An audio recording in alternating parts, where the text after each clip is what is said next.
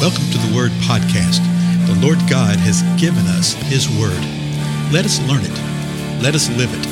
Let us rejoice in it. Spread the Word.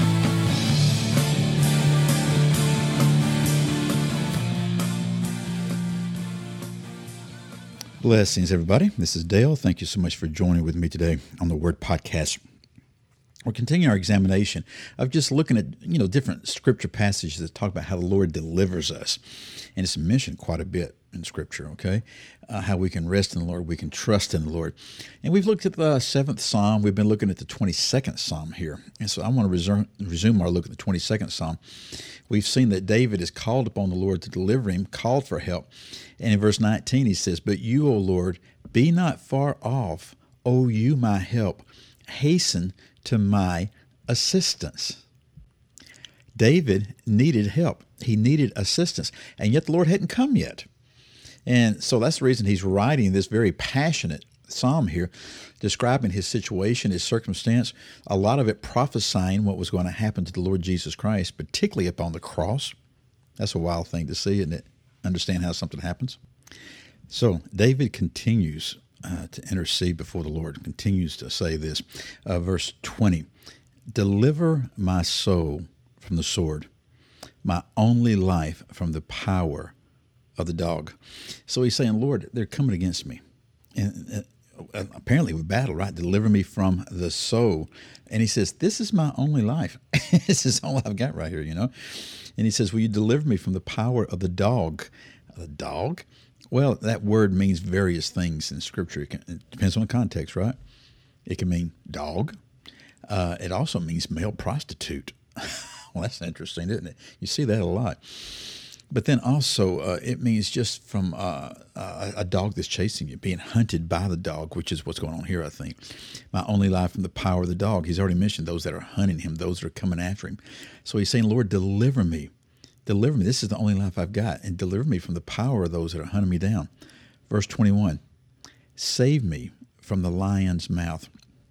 From the horns of the wild oxen, you answer me. It's interesting how David uses animals so much in this psalm. He described himself as a worm, right? He's already mentioned the dogs, that the dogs were circling around him, that the bulls had surrounded him. Remember that? The strong bulls of Bashan. And now he's talking about dogs again. He's talking about the horns of wild oxen, the lion's mouth. And he's saying, Lord, the things of creation are coming against me. And it's actually these evil men that are coming against him, and he's describing them in these animalistic type of terms. So, Lord, save me from this. Verse 22, he continues, I will tell of your name to my brethren. In the midst of the assembly, I will praise you. And we've seen this as a pattern in this particular psalm right here, that he declares, Lord, I need help in this arena. I need this. I need this. Will you please move on this? You haven't done this yet. That type of thing. But then after expressing a particular thought, he will always come back and say, but you know what, God? I want to praise you. And that's what he's saying right here. In the midst of the assembly of all the people, I'm going to praise you, even in the midst of these hard times. And you know what else? I'm going to tell of your name to my brethren. Even though I haven't been rescued yet, even though I've still got these troubles, I'm going to speak of your name. So what is the picture that we're seeing here? We're seeing that especially in times of trouble, it's the time when we speak of the name of the Lord, when we praise him, when we declare him, that we don't let those challenging times rob us of that. And there are actually times to be seized. And David continues on, verse 23, he says, you who fear the Lord, praise him. All you descendants of Jacob, glorify him, and stand in awe of him, all you descendants of Israel.